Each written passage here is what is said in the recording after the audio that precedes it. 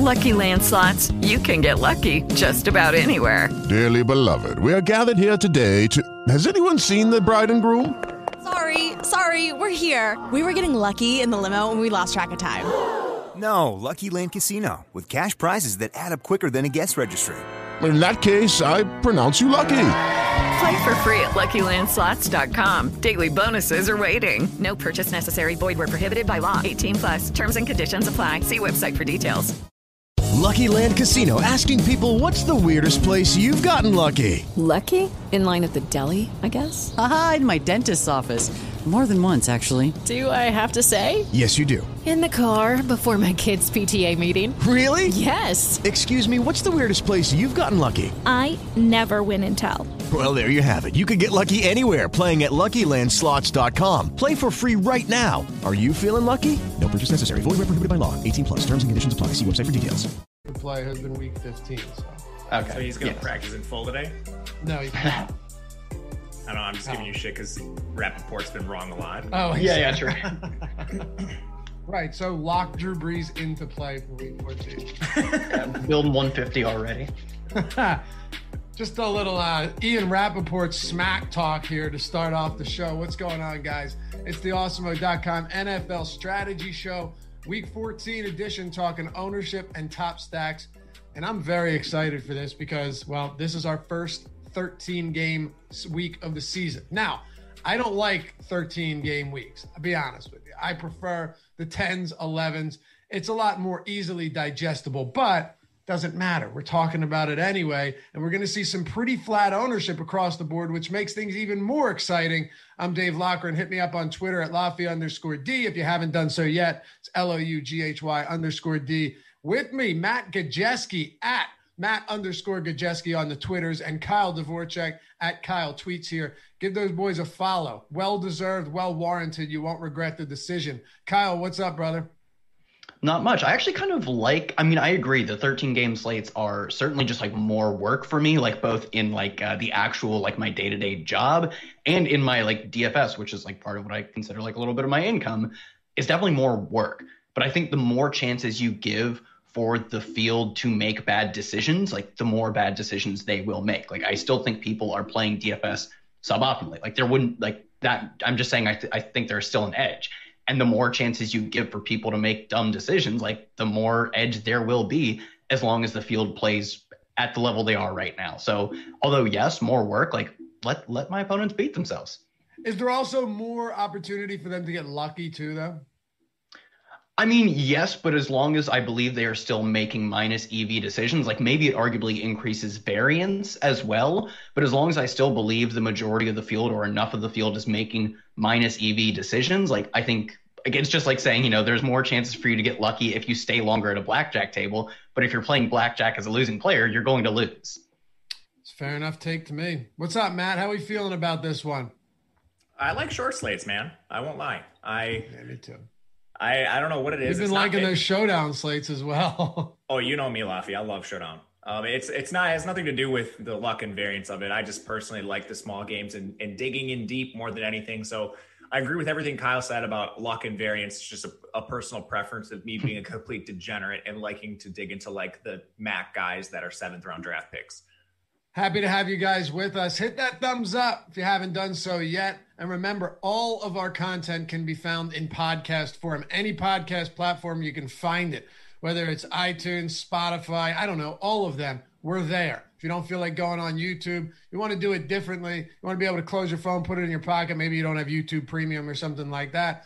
Anything available on podcasts. Hit us with a review and a rating if you like it too. But more importantly, if you like what we've done here, if you think we've helped you along the way, maybe win some money, maybe change your thought process as it relates to DFS, or you just want to help support us the easiest way possible, hit that subscribe button on YouTube. It's completely free to do. And if you hate it and you hate us and you decide you've made the worst decision of your lives, well, just click unsubscribe. We're trying to get to 50,000, making that push. And the only way we can do it is with you guys. So everything, all the support is appreciated. And of course, the best thing is we'll show up more on your recommended feed. On your homepage, you'll see if we're live, the browse feature. Everything will show up more if you're subscribed to the channel. And if you want alerts, hit the notification bell as well. All right, let's dive into it. Kyle, as we look at last week, I want to do a quick week in review here because this perfectly exemplifies why we do this specific Wednesday show every single week. And I'm going to tell you right now,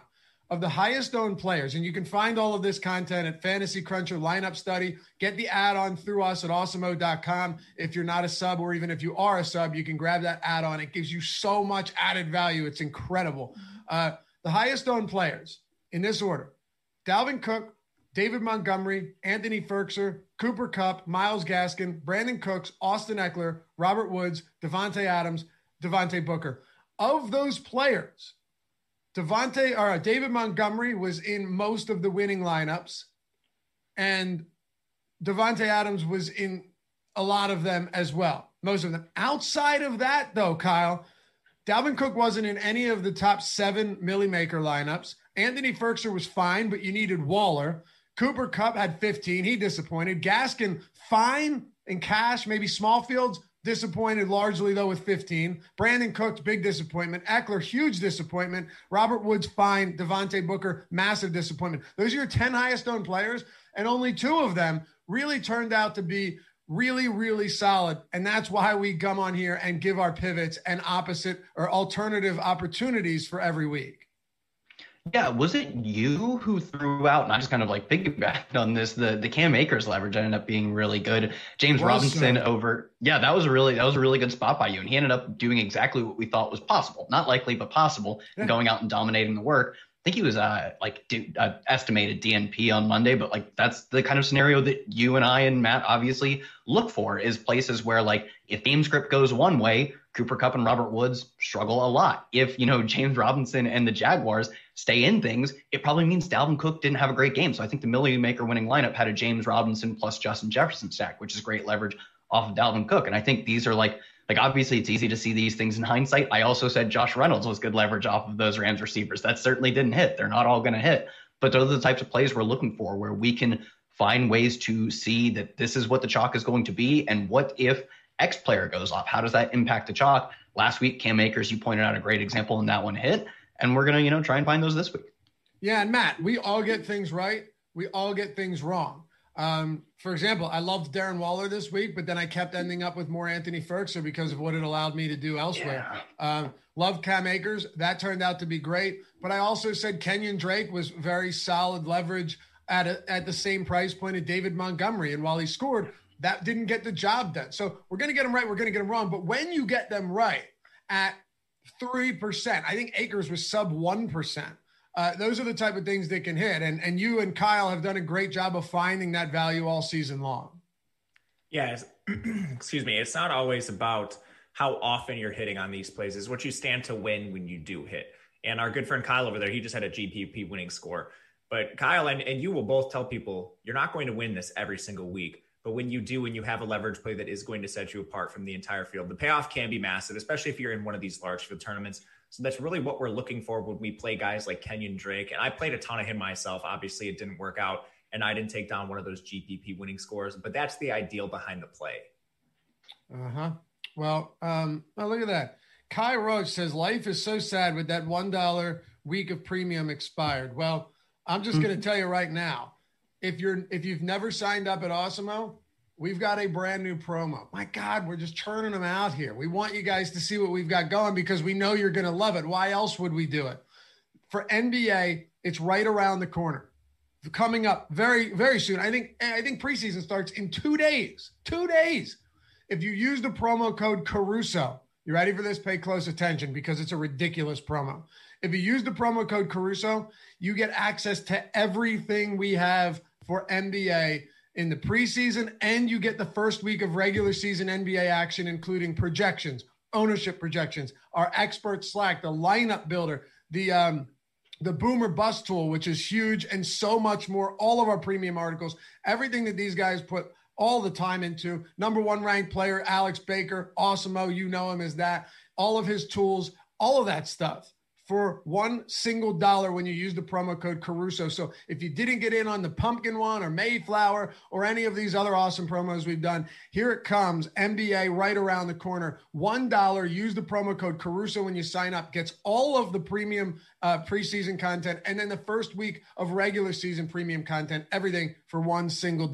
So jump on that for sure. You're not going to regret it. And if you have any questions, hit me up on Twitter. You have my name. My DMs are open. All right, let's keep it going then, boys. I just had to get that out there. It's too good of a deal. Kyle, here's another thing.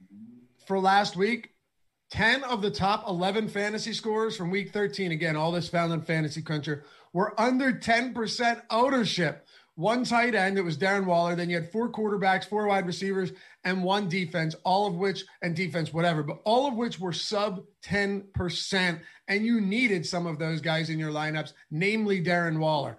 Again, it just goes to show you that there are going to be great plays and the chalk doesn't always hit. So I'm looking forward to getting into that this week with pretty flat ownership. Yeah, I think the really interesting thing was the ownership we saw, or lack of it, on Darren Waller and Derek Carr stacks. Like that, for sure. Like you play the Jets, you have I believe they have the 5th highest team total on the main slate. Like, sure, there were definitely concerns that when you get up early, like those teams against the Jets do, although they didn't, but that was the projected game script. Maybe that's why we saw low ownership on, I believe, the highest scoring quarterback and like obviously the highest scoring tight end. I'm not sure, maybe the highest scoring flex player. Maybe that's why we saw the low ownership on those guys. But like, if we had known, or even maybe had an inkling that those guys would come in at those ownerships, like you should have put a lot of money on them. And I had some, like I had over the field on both Derek Carr and Darren Waller, but I was modestly over the field. And I think that was maybe a potential leak in my game, is whether I was buying too much into the idea. Like I probably just had too much Devontae Booker versus those guys. And I don't think Booker was a bad play, but man, like anytime you can get an incredibly concentrated offense that is projected to score a lot of points, the ceiling is absurdly high. And that was the case with that Derek Carr, Darren Waller stack. And even though I was over the field, like I simply don't think I took a strong enough stand, although obviously it's kind of easy to say that now. For sure. And I'll give you one more example, then we'll get into the plays for week 14. Mm-hmm. Titans, Browns. We talked about it a lot throughout the week, that this game could pop off, and most people were going to envision it as being a run-first game with no real passing. Well, guess what? It went the complete opposite direction. And if A.J. Brown didn't fumble inside the 5, things could have looked a whole lot different. But Tannehill, Corey Davis went off, Baker Mayfield went off. Those are the type of games where you see Tennessee, knowing they've averaging 60 points per game this season, the total between them and their opponents. Great things happen, Matt. So let's get into it and see what type of great things we can make happen this week. We'll kick it off at the running back position, and we'll start with Christian McCaffrey. He's expected to suit up. We're getting him right now around 20.5% ownership, followed by Eckler at 19.3% and Derrick Henry at 15.3%. How do we approach the top end of ownership and the top tier of running backs, given that McCaffrey, Cook, and Henry are all 8,700 plus?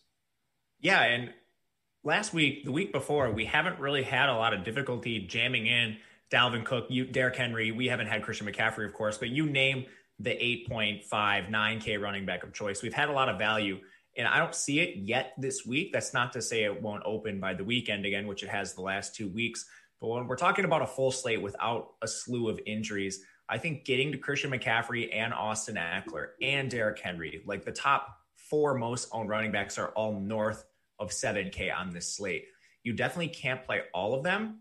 And I think you can take a stand if you want, because none of them are coming in with that 30-40% ownership we saw Dalvin Cook. So if you want to talk McCaffrey specifically, when he returned from his first injury, there were rumors that he might split the ball with Mike Davis, rotate series, and that flat out didn't happen. They just used McCaffrey in the normal role he had played previously, enormous target volume, and they're going to be favored against Denver here. So I think McCaffrey's certainly in play in this 20% ownership. I think it's about right. I would be more than comfortable taking a stand on McCaffrey if that's the way the week shakes out. Listen, with Christian McCaffrey, I was on him the last time, got lucky.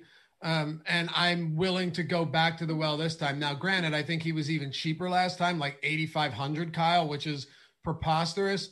But we also don't know what the situation is with Curtis Samuel or DJ Moore. So maybe that throws an even bigger wrench into the works. But I want your take here. Like Dalvin Cook, he's been a monster all season long. Fantasy points per game, no one outside of Christian McCaffrey, who we're not counting, has averaged more than Dalvin Cook. But he's got that tough matchup against a good Tampa Bay front. So is there a way to say, you know what, I'll pivot to Dalvin Cook, I'm staying with McCaffrey. This guy should be 10,000 plus.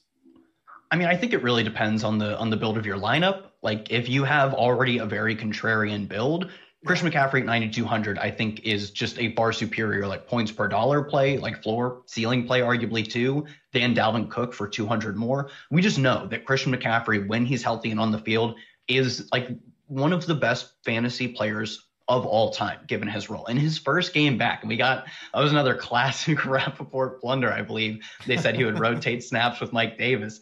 Hardly saw any Mike Davis. I believe it was like 18 carries. I have the stat line pulled up. It was 18 carries and 10 targets, like 150 yards, I believe, from Christian McCaffrey in his first game back. And like on the small chance, because we don't know yet if they were close contact or positive test, I believe, but on the small chance that like either Curtis Samuel or DJ Moore misses, like that is just so much more target volume that could be potentially pushed to both Robbie Anderson and Christian McCaffrey. So yeah, I think as long as you haven't already built the chalk lineup top to bottom, Christian McCaffrey at 20% ownership isn't even that egregious. Like I think I almost be surprised if he comes in at 20%, because I think he like efficient ownership for him could be closer to 25 to 30%, given the likelihood of him just doing Christian McCaffrey things.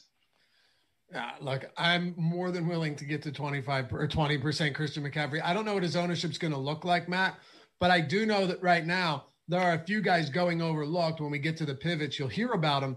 But Austin Eckler is 19.3%. He was arguably the biggest disappointment of the entire week in week 13. They were blanked 45-0 against the Patriots. Of course, Devontae Booker too, but I'm not going to sit here and pretend that I'm surprised by that. The guy's had opportunities to be a starter throughout his career, and he squandered them each time, and they just lit the Jets up through the air. But he was still good value, sure. With the Lucky Land Slots, you can get lucky just about anywhere. This is your captain speaking. We've got clear runway and the weather's fine, but we're just going to circle up here a while and get lucky. No, nothing like that. It's just these cash prizes add up quick. So I suggest you sit back, keep your tray table upright, and start getting lucky. Play for free at LuckyLandSlots.com. Are you feeling lucky? No purchase necessary. Void where prohibited by law. 18 plus terms and conditions apply. See website for details. Austin Eckler, he is now at $7,000. Aaron Jones is $7,600.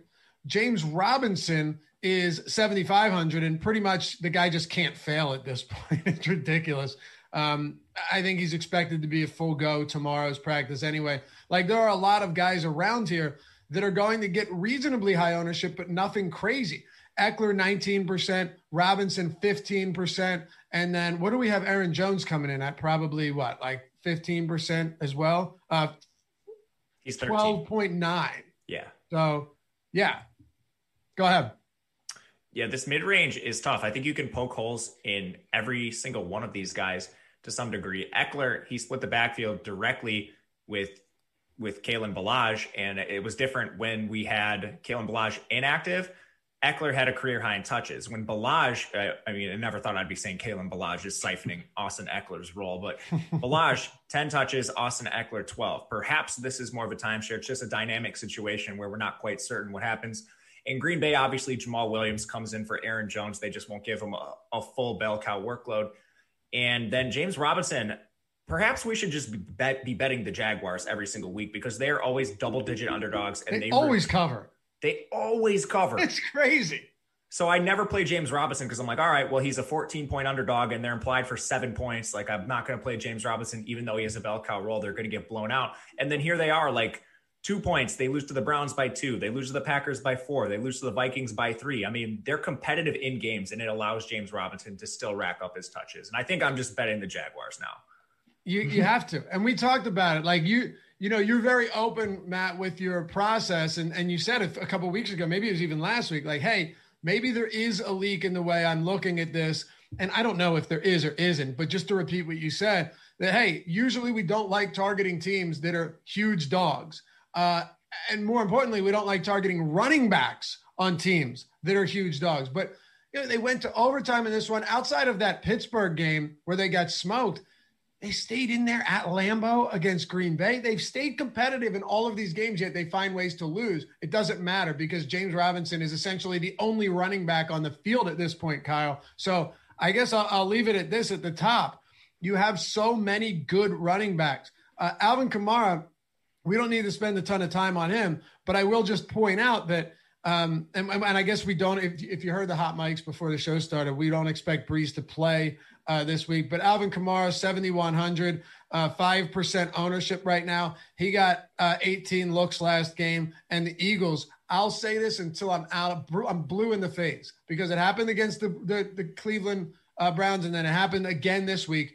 Their defense wears down late in games because the offense is never on the field. Aaron Jones broke off a 70-plus yard touchdown. Nick Chubb broke off a 50-plus yard touchdown, all of which came in the fourth quarter. So their run defense is actually good, and then it just completely unravels towards the end of the game.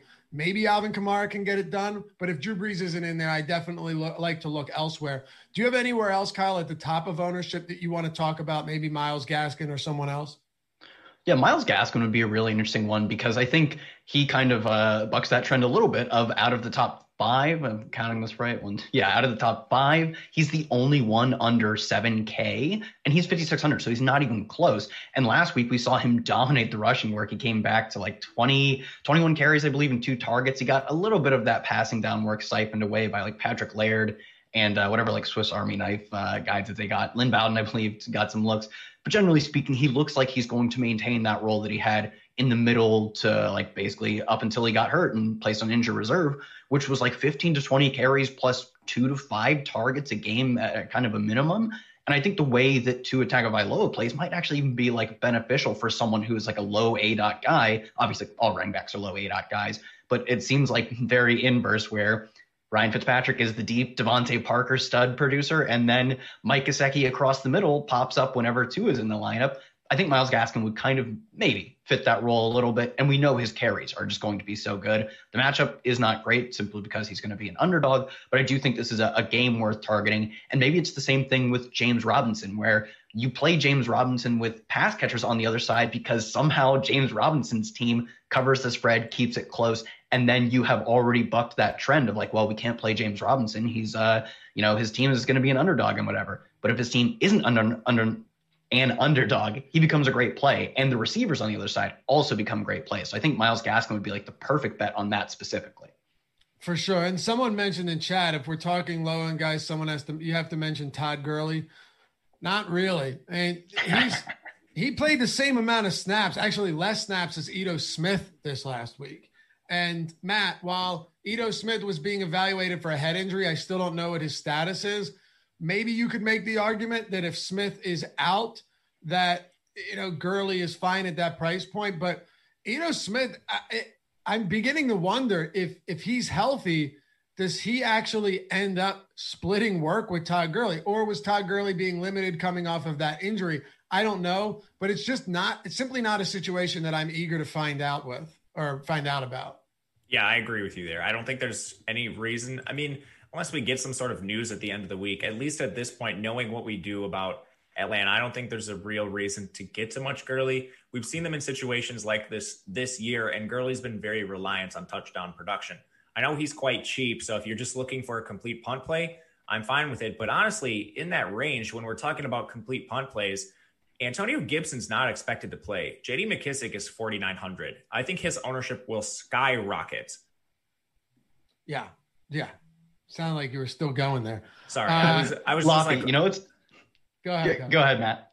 No, I'm just looking at 5.9 ownership, and I was like, there's no way that it stays here. Even like say the game is going to be projected close. It's San Francisco -4 right now. So J.D. McKissic, obviously he's an underdog, in a way underdog, traveling across the country to San Francisco. We don't like that, but he can catch passes. He's active in all phases of the game. They'll probably use Peyton Barber to some degree. I mean, if you have Peyton Barber on your team, it's like an unwritten rule of the NFL, like Jordan Howard and Adrian Peterson. Like, they need to play snaps regardless of what team they're on and what year it is. Peyton Barber's kind of like that, but I still think McKissic will handle a decent workload if Antonio Gibson, in fact, misses, which he's expected to. My thoughts on McKissic. I mean, I'm more than willing to get there whenever. And I don't think you're going to see Logan Thomas games popping off like we did last week against Pittsburgh. If Gibson's out, I agree. McKissick is a phenomenal option. I could see another double-digit target game in San Francisco or wherever they're playing now. Kyle, what were you going to say? It's so funny when you started off your sentence by saying, someone in chat saying the low-owned guy we haven't talked about, and you started with a T. I was like, oh, he's going to say Ty Johnson, because never in my mind did Todd Gurley cross my mind. Like, low-owned guy that starts with a T, inexplicably Ty Johnson came to my mind more than Todd Gurley, which should tell you something both about Todd Gurley, but also Ty Johnson, who logged 22 carries last week, a handful of targets. It was a game where, inexplicably the Jets were winning, which is, never really the projection. But interesting to think about that we're going to get someone who has, 25 plus potential. Maybe if they can cover the spread sort of the same way we talk about with a Robinson or Gaskin. I honestly would rather play Ty Johnson. That's the worst beat I took all season, by the way. Jets money line. That was the worst one I've taken from a betting standpoint this year. There's no doubt about it. And Greg Williams, good riddance, you asshole. I got another one that was mentioned in chat, and I'm glad because I think this is really worth bringing up. And I don't know about you guys, but Mr. 1980s porn mustache himself, Giovanni Bernard, could be the absolute bang-up play this week. I mean, I absolutely don't see any reason why he should be this low owned if Mixon doesn't play. Now, I know they're saying that Mixon could be activated for week 14. And guess what? If he is at 5,900, I'm going to be all over that as well. Sure, they're talking about, maybe he won't, maybe he'll be limited. I get that. But how many times do we have to go back to the same conversation? If you're in large field tournaments and you're hearing, oh, Mixon's going to be limited coming back. Well, case in point, take Christian McCaffrey, wasn't limited. Take Dalvin Cook in that one game where people were worried that he wouldn't return at full capacity. How about Austin Eckler getting 30 total looks when the reporting was that he wouldn't return at full capacity? Sometimes it's right. Sometimes it's bullshit. And if you're willing to roll the dice on the bullshit side of it, well, then Joe Mixon, if he returns, or Gio Bernard, if he doesn't, could be fantastic. And Kyle, the reason I say this is the Dallas Cowboys, just hear me out, right? I think last night was the third highest rushing total they've ever allowed in franchise history. So I thought to myself, that's interesting because they allowed 294 rushing yards. Earlier in the year, they allowed 307 to Cleveland. So does that mean that two of the three highest rushing totals they've ever allowed in franchise history have come in the same season? They're getting dismantled on the ground, absolutely obliterated by opposing run teams. We saw Gibson with 3 rushing touchdowns last week. They put up almost 200 rushing yards. I am all over the Cincinnati offense on the ground. Even I don't care who's at quarterback. Maybe I'm crazy, but it's just too good of a spot for me to ignore. What else you got here with the pivots? Yeah, I struggle with that one because it is it's a great spot. But we know definitively that this offense is downright god awful. I can't get away with talking about Ty Johnson and then chastise you for saying Giovanni Bernard. So I get it. It's just that $5,900 Mixon. Yeah, $5,900 Mixon would maybe even be a little more interesting. But honestly, I think the value he offers is not that as an NFL franchise, the value he offers is probably not that much different than Giovanni Bernard. I get it. What's Giovanni Bernard's ownership going to be? You're going to talk me into this, aren't you? Dude, right now, Gio is at 1.8%.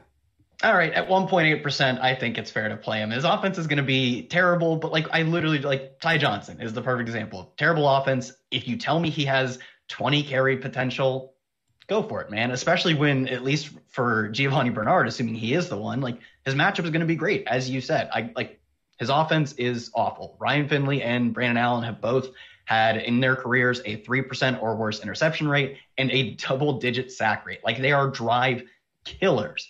But the drive maker is when Dallas lets you run for 20 yards on a single play. So at that ownership, I actually I've already play it. Go ahead. I'm going to play it. All right. Matt, I love when we disagree on this show because what would it be if all of us agreed? But I'll just throw one more thing out there. The Bengals are only, 3.5-point dogs at home. They don't have a high implied total at all because they stink, justifiably so. But if it's a field goal spread, I really don't care all that much. I mean, the Jets are 13.5-point dogs. So Kyle now realizes, hey, I can't say this and then say this. But to be fair, I guess pass catching upside that factors in as well. But I think Gio is kind of game script proof if he's going to be out there with a quarterback that's bad, that forces some dump offs as an extension of the run as well. So I'll die on this hill, boys. And you heard it here on Wednesday. I will die on this hill. Matt, close out the running back position for us. Yeah, first of all, I agree with you a lot with Gio. I played him a couple times for leverage so far this year. So I'm definitely still interested in Giovanni Bernard down in that range. I think there's some interesting backs and timeshares we could look to for some potential leverage. Like Mostert stands out at 1%. He's someone that could easily work into a larger role, which he's done previously this year. We just didn't see it last week. We haven't seen it in the last couple of weeks, but we know who Mostert is. Drake had a very high, Kenyon Drake that is, very high touch volume prior to last week's game. He gets the Giants. He's only 5.5K. Not the rapper, to be clear. Not the rapper. Not the rapper, the football player, Kenyon Drake, Alabama, former star there. Yeah, these guys in timeshares are interesting to me as leverage down in this like punt range. If McKissick does come in with heavy ownership, I think I'll take a similar approach to this week, which failed last week. But, target guys like Drake down there with higher team totals, favorites against poor run defenses. Okay. Man, this is a really fun slate. Kyle, maybe you're right about it being 13 games. This is a fun slate. It really, really is. Let's talk about wide receivers, boys. We could spend another hour on running back easily right now. There's just so much to get to, but we'll move over to wide receiver because we're going to try and keep this somewhat succinct. Devontae Adams, Tyreek Hill, Metcalf, these guys are all at the top of the pricing tier, Kyle. And one thing that they all have in common is they're tournament winners. They have been all season long. The games, it's not like they average 25 fantasy points per game and then all of their fantasy performances are between like 20 and 30, right? They're having monster blow-up games. Adams, huge games. Tyreek Hill, the biggest fantasy performance I've seen in a while. DK Metcalf, another one of those guys. This guy has 15 fewer yards at Lincoln Financial Field, or had 15 fewer yards against the Eagles in that game at Lincoln Financial Field than Arcega-Whiteside has in his entire career. So, put that into context. He has more yards at the Eagles stadium than Whiteside has for his entire career at any stadium. Sorry, I had to get that in there. You know how miserable I am. But point is, they all have legitimate like 40, 50 fantasy point upside. Ownership on them right now. Devontae Adams, no surprise, coming in at the top at 18.8%, which still isn't absurd. And then where's Hill? Hill's at 11.8%. And Metcalf, oh my God, where is Metcalf? 6.9. 6.9%. Whew. Go ahead, Kyle. The floor is yours, man. Yeah, so at the top, like I can't disagree with any of these plays. Like they all make sense. Corey Davis is like a bona fide number one receiver, clearly the top option on his team. Really not anyone even in second or third place to contend with him. And that's been, obvious all year. So I get that. In terms of the most expensive guys, I love it. I love throwing this AJ Brown shade. Guy gets like 8 targets a game and goes for 150 and a touchdown. I'm not buying your efficiency, AJ Brown. I see Corey Davis out here hustling. In terms of the expensive guys though, Tyreek Hill, I think the ownership in this slate is probably, like we talked about before, it is so flat because there are no standout values. There's no, maybe. Lucky Land Casino, asking people, what's the weirdest place you've gotten lucky? Lucky? In line at the deli, I guess? Aha, in my dentist's office. More than once, actually. Do I have to say? Yes, you do. In the car before my kids' PTA meeting. Really? Yes. Excuse me, what's the weirdest place you've gotten lucky? I never win and tell. Well, there you have it. You can get lucky anywhere, playing at LuckyLandSlots.com. Play for free right now. Are you feeling lucky? No purchase necessary. Void where prohibited by law. 18+. Terms and conditions apply. See website for details.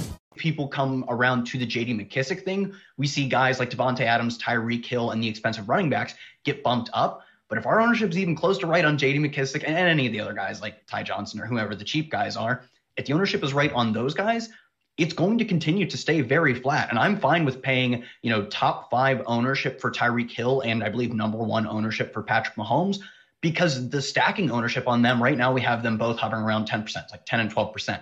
The stack ownership on them is going to be 6-7% maybe, given their combined ownerships. So I think when you can get the upside of a Patrick Mahomes Tyreek Hill stack, albeit a very expensive upside to pay for, one, it's not going to be highly owned, and two, it necessarily puts you off of the expensive running backs, whom we talked about being the bulk of the chalk at running back is the expensive guys. People are trying to pay for this certainty, but as Matt alluded to, like, I'm okay buying into the uncertainty of these committee backs because when it hits, I'm paid out disproportionately because I get the hit at running back and I've locked in like a top flight option in, say, a Patrick Mahomes, Tyreek Hill stack, or, like Russell Wilson, DK Metcalf, another like great example. We talked about how low owned those guys are going to be. So at the top of pricing, I think I'm willing to go to these like more expensive guys. For me, it's Tyreek Hill. I think, Devontae Adams is a perfectly equitable argument as well, stacking him with Rodgers. I'm going to go with the Tyreek Hill, Patrick Mahomes stack. I get that it is, quote, popular, but being top 5 at wide receiver and number 1 at quarterback this week is not the same as other weeks. So I think the context of the slate matters so much in my stance on Tyreek Hill. Yeah, you're absolutely right. Ownership is not going to matter as much this week. But Matt, I'll tell you this much. If Metcalf, and I think he will, I think ownership is in flux throughout the week. We know it's going to change. Someone asked, like, why are we talking ownership? Jokingly in chat, why are we talking ownership on Wednesday? First of all, we just love football and, it's fun to talk about it, but it does still give you a decent idea when you start building lineups early in the week, what we're looking at. You're going to get some injury news. Things are going to change, but I digress, Matt. 6.9% DK Metcalf against the Jets after we've seen countless receivers and pass catchers light them up for ungodly numbers. I know he's really expensive, but absolute clear slate breaking upside is possible here. And I don't want to ignore him at that ownership. I don't think you should ignore him. 7% is ridiculous. And there will be some sort of value in the slate. We already have McKissick.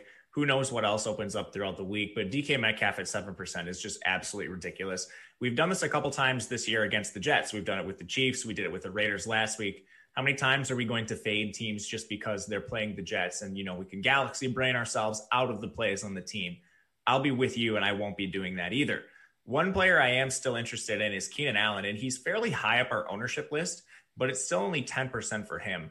And the dude has just absolutely absurd target volume, and I don't even think his target share does him justice because he has a 28% target share, but he's playing in the fastest offense in the NFL. So when this is adjusted, his target volume just comes out like the stone best outside of Devontae Adams in the NFL. He's 7.7K, which is arguably a little too cheap for him, 10% ownership. That's a little too, I guess, under owned for me. I will definitely be targeting Keenan Allen at this price and ownership. What about someone like, I don't want to get to pivots quite yet because there's some fun ones to hit on here, but Julio Jones is at 12%.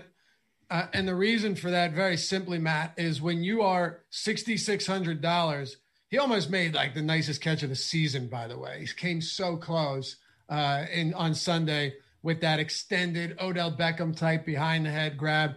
He still had double-digit targets, 94 yards against a really tough New Orleans Saints defense. Now he gets a Chargers team that, whether it's Anthony Lynn, whether it's just they've given up all hope or what, this defense continues to regress as the season goes on. At least it feels that way. Julio Jones, 12%, not that high, $6,600. What do you think there? I'm fine with Julio at that price tag. 12% ownership is fine as well. The LA defense hasn't been great. They are getting a little healthier. I know Casey Hayward's finally getting healthy for that team. The problem is he rotates those big games with Calvin Ridley. So when I get Julio Jones as the 4th highest owned receiver on the entire slate, I'm more likely to pivot down to someone like Keenan Allen, who is, he's a little bit more expensive, but he's less owned. Someone like Robbie Anderson's right in that same price range. And there's numerous pivots. We could keep going down the ownership totem pole and find less owned players with similar roles to Julio Jones in good spots. So it's not that I don't like Julio as a player. I think he's fine. He's fantastic. You mentioned the talent and the catch. All that's great. It's more so just the ownership on the play. There's so many good wide receivers this week, Kyle, that you're getting really the pick of the litter when it comes to not having to worry about ownership as much. Allen Robinson's 10%. He's got Houston. Keenan Allen's under 11. He's got Atlanta. Robbie Anderson, depending on the injury situation there, we'll see. AJ Boy's out for the year, right, with a 6-game suspension. PEDs, 10.8% on Anderson. Like, they're all really tightly grouped, and most of them in spectacular spots. I'll even throw Godwin in there against Minnesota, Adam Thielen against Tampa Bay. Like the list just goes on and on and on. Early in the week, how are you shaking this out? Because it's tough. Yeah, we've named a bunch of guys who I think have ceilings that come close to Devontae Adams. Like I would say maybe like arguably only Tyreek Hill and maybe Keenan Allen have like the exact same ceiling projection. But I would argue Calvin Ridley comes fairly close. Even Julio Jones obviously comes fairly close. DK Metcalf probably is in that conversation of the exact same ceiling. They're all cheaper and less owned. And last week I was kind of fine going to Devontae Adams because I thought he gave me some leverage off of the chalky builds. I don't think you need to get up there this week because he's going to be the most popular receiver. He's the most expensive receiver by a pretty considerable margin. And you get the same, salary adjusted upside by going down to Keenan Allen, who like his target volume is not that much different than Devontae Adams. And his quarterback generally has been throwing touchdowns at a crazy clip. So I think maybe fading Devontae Adams looks like one of my bigger pivots, as well as Matt said, I think anytime you get like, this is the scenario we always had with, Mike Evans, Chris Godwin. We've had it this year with Tyler Lockett, DK Metcalf, and we're going to have it this week with Julio Jones, Calvin Ridley. The guys are a coin flip. I truly have no strong opinion any given week. Like, I'm not going to look at their cornerback matchups. I'm not going to look at unless like one of them is like extremely unhealthy. Like, there's no reason for me to believe Julio Jones has a massive advantage other than his price, obviously, over Calvin Ridley. I'm going to choose the lower owned one, and I'm probably going to go over the field on the lower owned one, specifically when the higher owned one is top 5 ownership. If they're both low owned, I'll probably mix in both. That's not the case this week. So I think paying a little more, I believe, for Calvin Ridley is probably the way to go. Where is his ownership? I cannot find him. I have 6%. Okay, yeah. When you get, it's going to be about half the ownership of someone like Julio Jones.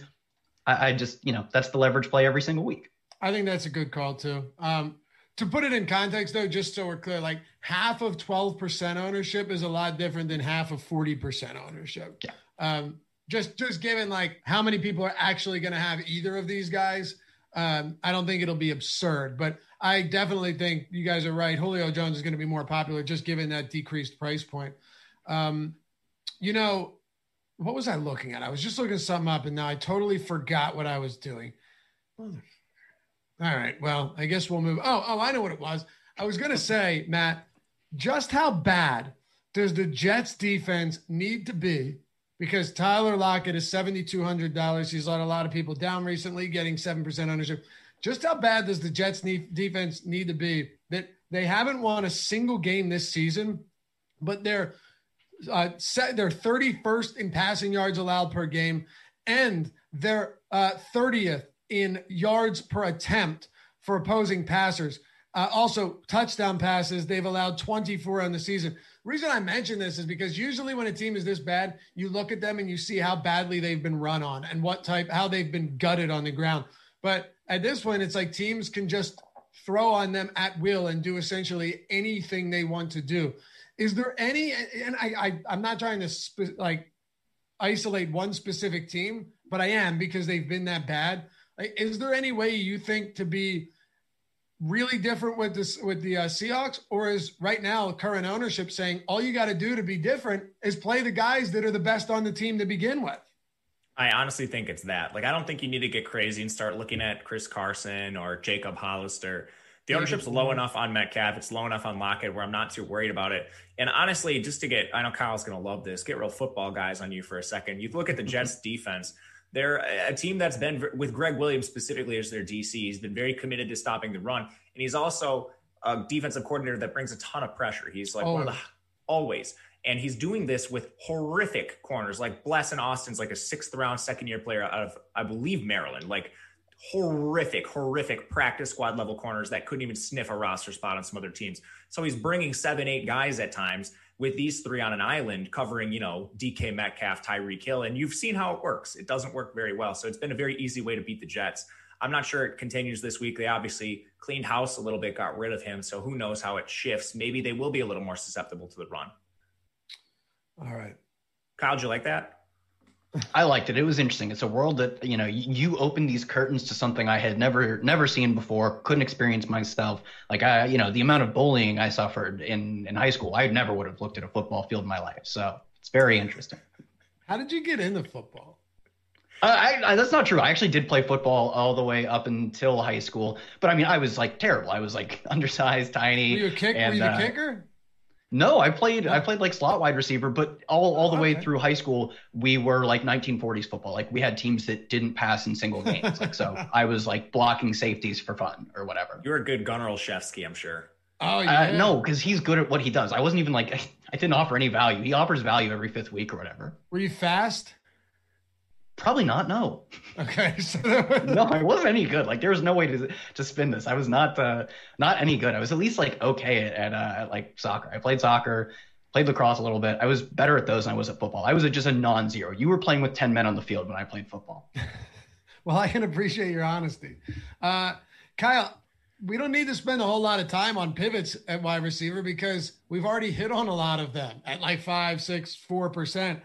Is there anyone right now that stands out that isn't looking at much ownership at all? Like you could throw Antonio Brown out there. He's 5,500. Mike Evans, both of those guys are getting no ownership. And I think because no one knows which one of them is ever going to go off, but I don't necessarily know how insanely crazy we need to get this week if ownership's actually going to be this flat outside of the top 3 or 4. So I don't think you need to, I agree. I don't think like you have to do anything like insane to make a decently leveraged roster. But right now we have Tampa Bay as the 4th highest implied team total of the entire week at 29 points. And they're one of the most pass heavy teams in the league. Like I get it. Brady hasn't been good up until like the game. It was mostly, I think, garbage time or kind of just a losing effort versus the Chiefs. He was struggling before that. I don't really care about that. We see that they throw a lot. We see that they have a very high implied team total in a game that we should be targeting, a 51.5 game total versus Minnesota. I'm fine with going with any of Chris Godwin, Mike Evans, and Antonio Brown because Godwin is going to be the highest owned of them. Not absurd ownership, but the highest owned. I don't think like there's any specific reason to call out Godwin as the one who deserves to be highest owned. He and Antonio Brown, since Brown joined the team, have an identical whopper. Brown gets there slightly more in air yards. Godwin gets there slightly more in targets, and it balances itself out to where their volume is essentially identical.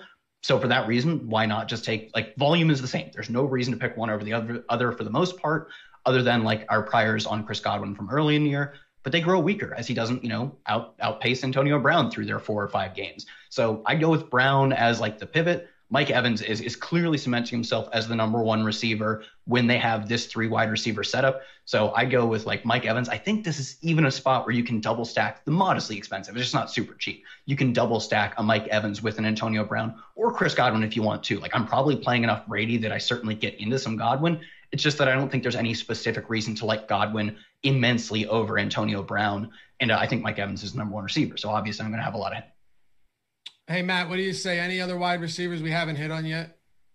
I'll just briefly mention Sammy Watkins. I think anytime you can get a really – Kyle, this is a weekly occurrence for me at this point. Love it. But I'm speaking to Sammy Watkins, I mean, you're talking about an every down player with Patrick Mahomes, and he's 3% owned. He's 4.9K. I mean, both of those are fantastic. He's not like Mecole Hardman. He's not like Demarcus Robinson. His role is full-time with this offense, and we've seen him pop up for big games. They're obviously going to occur less often than in Tyreek Hill, Travis Kelce games, but that's not why you're playing him. You're playing him because he's an access point to Patrick Mahomes at a cheap price. What happens when Miami wins this game? I'll be very happy. I love that team. I love that team too.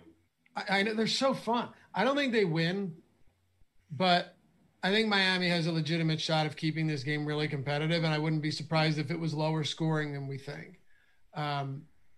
That said, I'd much rather have Ryan Fitzpatrick in there because if things do go downhill, if things go south quick, Kyle, we know that Ryan Fitzpatrick, while he might make things worse, it's definitely possible. He could also say, all right, we're down by 21. Let's sling it, boys. And then just start ripping it downfield and putting up big yards. I just don't have any faith that Tua can do that right now. And it kind of saddens me that, yes, we have Myles Gaskin. That's cool and all. But, like, the value of the pass catchers on this team takes such a huge hit. Whereas if Fitz was in this game, I think we'd be talking so much more about how much we like game stacks, to be honest with you. Yeah, I get it. I'd probably like Fitzpatrick more too, but like Tua has been really efficient. He hasn't been. I don't want efficiency. I want points. Efficiency produces points, though. He throws touchdowns at a higher rate. Like, he doesn't throw interceptions at all. His drives don't end because he's taking sacks. His drives don't end because he's throwing interceptions. He hasn't thrown an interception this year. They're good. I think we can think of them not as fun, exciting Tampa Bay or last season Miami, Ryan Fitzpatrick, but think of them as like the LA Rams. The LA Rams aren't going to really produce like tons of crazy plays unless it's like yards after the catch, Cooper Kupp or Robert Woods. But we still target the LA Rams when they're dogs because they're probably playing in a good environment. They're probably passing more. And Jared Goff, as long as he has a clean pocket, is like generally efficient. He's good enough at getting the ball to the guys we want to target. That's all I need. Like, I certainly think it's more exciting to have Ryan Fitzpatrick in a game. But do I think that Tua is efficient enough that if his team has to crank up the passing volume, he can get Mike Gesicki to a 10-catch game or something like that, where Mike Gesicki is the one doing the work after the catch? Absolutely. I think Ryan Fitzpatrick is probably more exciting for fantasy. But Tua doesn't kill this team. And in fact, like, outside of the first half of last week, he was incredible in the second half, just hitting every single pass. He even had this absolute dime of a deep ball to Jakeem Grant that Grant just bricked. Like, it was so bad. It would have been like an 80-yard touchdown or something. So I think the variance in his, deep ball passing maybe hasn't swung his way. Maybe he's not as good as Fitzpatrick. Certainly possible. But if you're telling me they're going to potentially crank up the passing volume because they're going to be assumedly losing this game, Tua's been efficient. Think of them as stacking, Robert Woods in a run back with a Chiefs stack, whatever. Think of them as that way as opposed to stacking, a Devontae Parker type player. Assumedly? Yeah, that's a word, isn't it? No. I don't believe you. I'm sorry, that was awesome. But what you're saying makes sense. But the thing is, like, are interceptions really that bad? Not for DFS. Like, are interceptions they don't hurt you in points, but they take the ball out of your hands. Pick sixes are good. Right. Interceptions are not good. It depends, I guess, on field position, because then it does, yeah. Because then you're forced to throw more. I don't know, Matt. Give me your take on this game. This is why I like these disagreements, because it's fun. How much do you think Tua affects the Miami Dolphins compared to Ryan Fitzpatrick? I think he's a better quarterback than Ryan Fitzpatrick, but I don't think that's necessarily good for DFS. I like Ryan Fitzpatrick's recklessness for DFS specifically. I think assumedly is a word. Sorry, go ahead. I'm looking it up right here. I'm sorry, Matt. Go ahead. That's it, man. That's all I had to say. I like Tua, but I have strong priors on Tua from his days in college. I don't think I've ever heard anyone use the word assumedly. I'm like 90% sure I've used it on this show. Kyle's a bookworm. I wasn't gonna be playing sports. I'm impressed. Hey, I'm impressed. I have a pretty stellar vocabulary, Kyle, and I just made fun of you for a word that's actually real. This is the bit on Conan where I forget. It was a girl who comes on, and I don't remember who it was, but she tells Conan he used a word incorrectly or he used a word that wasn't real. And later in the show, he pulls out a dictionary and just really lays it on thick. I saw that. It was great. I forget who it was. Was it the irregardless? Yes, I think it was like that kind of word. Right? Because that's a word, but it's a pointless word, because doesn't it mean the same thing as regardless? Yeah, exactly. It makes no sense. All right, assumedly. All right. Look at that. Let's go to tight ends, fellas. There's not going to be a lot to talk about here at all, because there's just not a lot of chalk. And Matt, it's actually been that way for a while now, but Travis Kelce, 7,400. Treat him as a receiver. You have to treat the man as a receiver. 16.3%. Then it plummets. Darren Waller, half the ownership of Travis Kelce, is the next highest owned player, and his price is all the way up to 6,800. I want nothing to do with that this week. And then Dallas Goedert at 4,000. Jordan Akins. It's a barren wasteland, but we got to talk about it.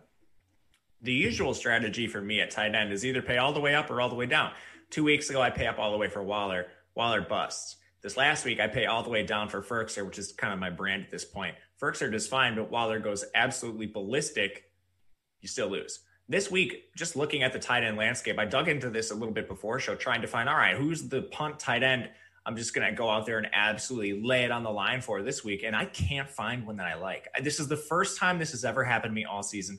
I cannot find a sub 3K guy that I am excited about playing. So I don't know. Maybe I'm going to end up on Hunter Henry this week. Hunter Henry is very, very good volume outside of the most recent game he played. He's 4.4K playing Atlanta. Same reasons I like Keenan Allen. Good matchup there, good volume. I think there's a reasonable chance I might end up in the mid-range, and I don't think I've done that once this year.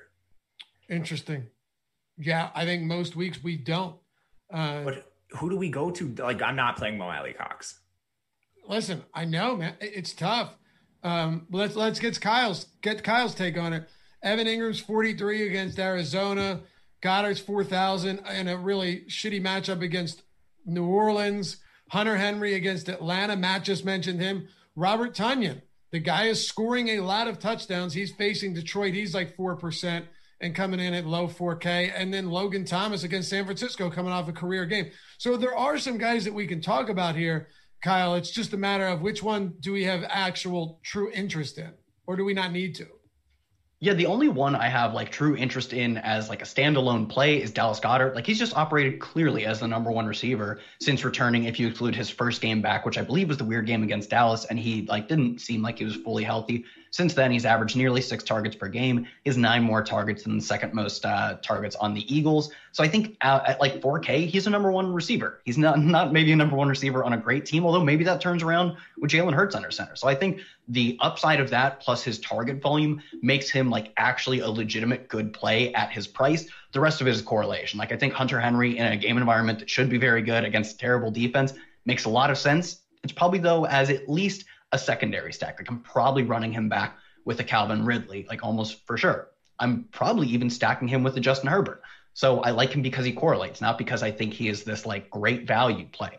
I think Travis Kelce is interesting, but honestly, in the same game, there's a tight end I like more that I talked about, Mike Gesicki. It was 2 weeks ago. I don't know, whatever. It was like 2 weeks ago where it was Kansas City versus Tampa Bay. We were going to have high ownership on Kelce, deservedly so. I pivoted to Tyreek Hill and then playing the same game tight end, but just the other tight end in Gronkowski. And Gronk had a big game. I think it's a perfectly viable strategy, again, to go with Gesicki, Tyreek Hill, Sammy Watkins, the boy, and Patrick Mahomes. Like I think just playing a tight end in the game you want to target is going to be my strategy this week. I would have been a little interested in like Jacob Hollister, but I believe he split work last week with Will Dissly again. So honestly, it's correlation for me. If I have a Justin Herbert stack without Hunter Henry, Hayden Hurst at 3,700, another great play. Okay. Speaking of Rob Gronkowski, I think people just assumed that he was washed at the end of, or at the beginning of the season because he got no work and clearly wasn't in game shape. But his fantasy totals over his last 7 games, 19, 17, 14, then 1, 13, 4, 20. So he's had 13 plus DraftKings points now in 5 of his last 7 games, facing a Minnesota team that is showing some improvement, but is still battered by injuries. If you're going mid-range, Gronk, I think, is probably a little bit too expensive, but just throwing it out there that he's actually been reasonably productive. I would assume that if you took his last, if you took him since week, let's see where do you guys think Gronk ranks in fantasy points since week, where is it? What did I say? The last 7? Since week 7. Or 6, since week 6 against Green Bay. Where do you think he ranks among tight ends in fantasy points? You had to take a guess. Tight end PPR, 5. of course. Tight end 5. Tight end 5. What do you say, Matt? 4. Yeah, he is tied for 5th at 85.5. 1 point. Nice call, Kyle. 1 point behind Logan Thomas for 4th. So he has been a top 5 tight end for the last 7 weeks. Just throw that out there. Not somebody I particularly feel great about at 4,800, but Gronk has actually been involved, and this game could definitely shoot out.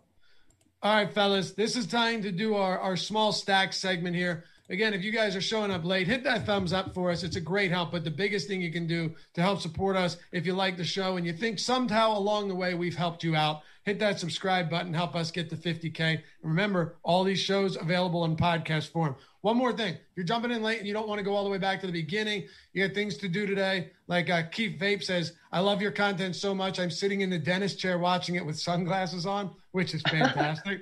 If you forgot, the promo code is Caruso, C-A-R-U-S-O, like Caruso, because we say Alex Baker, Osmo looks like him, to get all of our NBA content coming up, all of our preseason content, plus the first week of premium NBA content for $1 single for new users, for new signups. Caruso, Use that promo code. Check that out. Let's close it out, boys. Each of us will go around the horn. We'll take a couple minutes here and give our top stack or our favorite low-owned stack of the week, and really just what we're looking at. The ownership, the top stacks have been updated. Right now, the highest projected ownership is going to go to Kansas City, Chargers, Tennessee, Green Bay, with no real differentiation there. They're all 1 to 3% separated. The top stack probability is Kansas City, 23%. No one else is even close. Matt, who's your favorite lower-owned stack this week from what we have right now? Yeah, the stacking is interesting. I don't want to continue just to get on Tampa Bay stacks, but I think this is a place where I'm really going to try to target. I know Chris Godwin's dealing with the finger issue. I think he'll be fine. I know he just got a pin removed and he's been playing with a pin, but I honestly don't know. Honestly, though, if Chris Godwin misses time, I think it just narrows the target distribution and gives us more confidence in Antonio Brown and Mike Evans. If Godwin plays, I'm always interested in him. How about you, Kyle? I think it's viable to play the other side as well.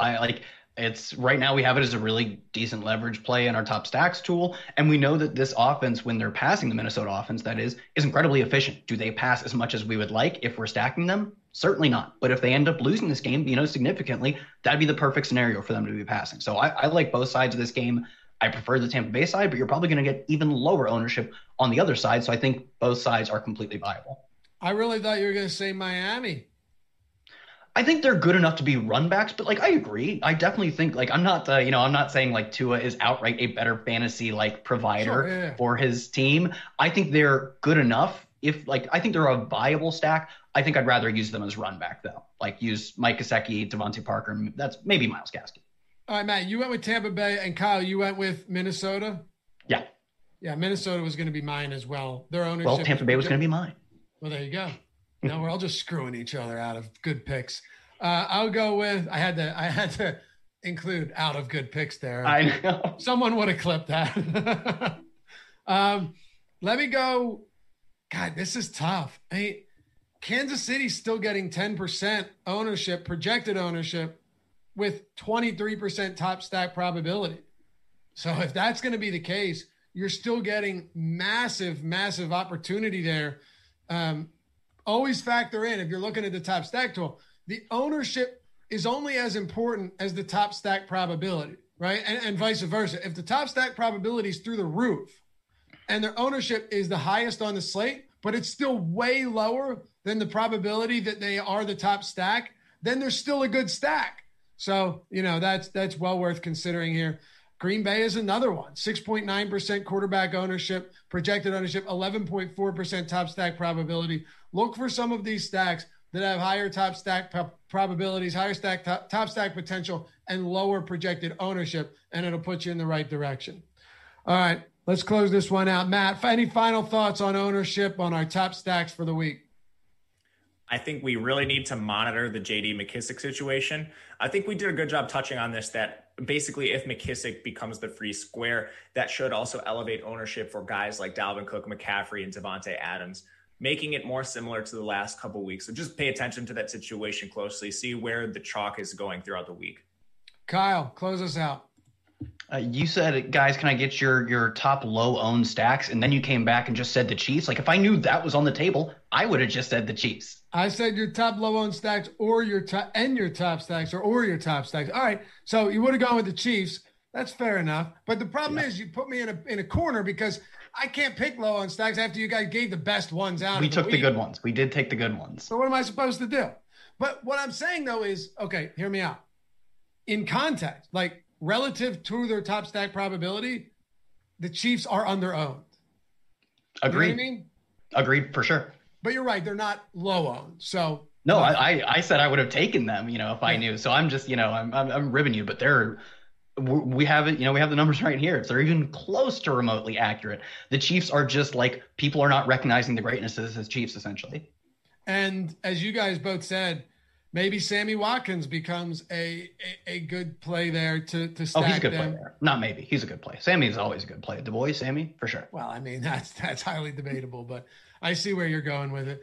Tomorrow we got the matchups show with Matt Savoca and myself. Got 13 games. That's going to be a marathon if we've ever seen one. But There's no other place to be when you're looking for a game-by-game breakdown as we approach the weekend. Matt and Kyle have got the FanDuel Strategy Show. It's an awesome show. FanDuel specific. If you guys love FanDuel or you've been playing there or you want more FanDuel content, that's what you got to watch every single week. And then Matt and I will also be back for another showdown video, strategy show, tomorrow morning. There's so much more coming up. But hold on. Don't go anywhere yet. Just hear me out here because we had someone ask this question. Yes, we are going to have preseason content for NBA, 6 p.m. Eastern on Friday. It's Greg Ehrenberg and Adam Scher. They're taking you up to lock. It's the NBA strategy show, the first one of the season. Get stoked, fellas. We got so much happening here, and we're just happy to have you with us. And, of course, tonight, the MMA strategy show with Pete the Heat Rogers and Jason Floyd will lead you up at 7:30. Thanks for watching, guys. We'll catch you back here soon. And remember, $1 for all of that premium content for NBA preseason in the first week. Just use the promo code Caruso. Peace.